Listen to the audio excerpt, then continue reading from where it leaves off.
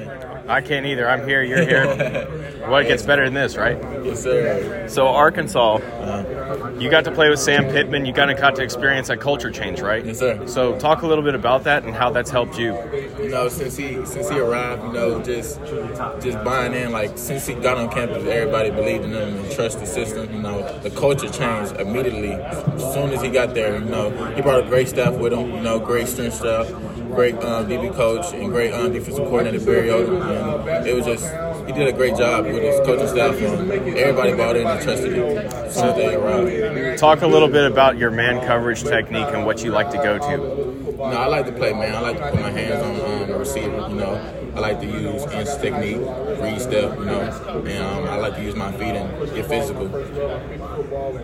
So, when you're talking with NFL teams and they're asking you, what are you going to bring to our team, what do you tell them? No, I'm willing to do anything they need me to do. Special teams, anything, play, slide, safety, anything. Just nickel, corner, it don't matter. Just trying to be versatile and doing whatever to do for the team to win. Awesome. Thanks a lot for the time. Appreciate it.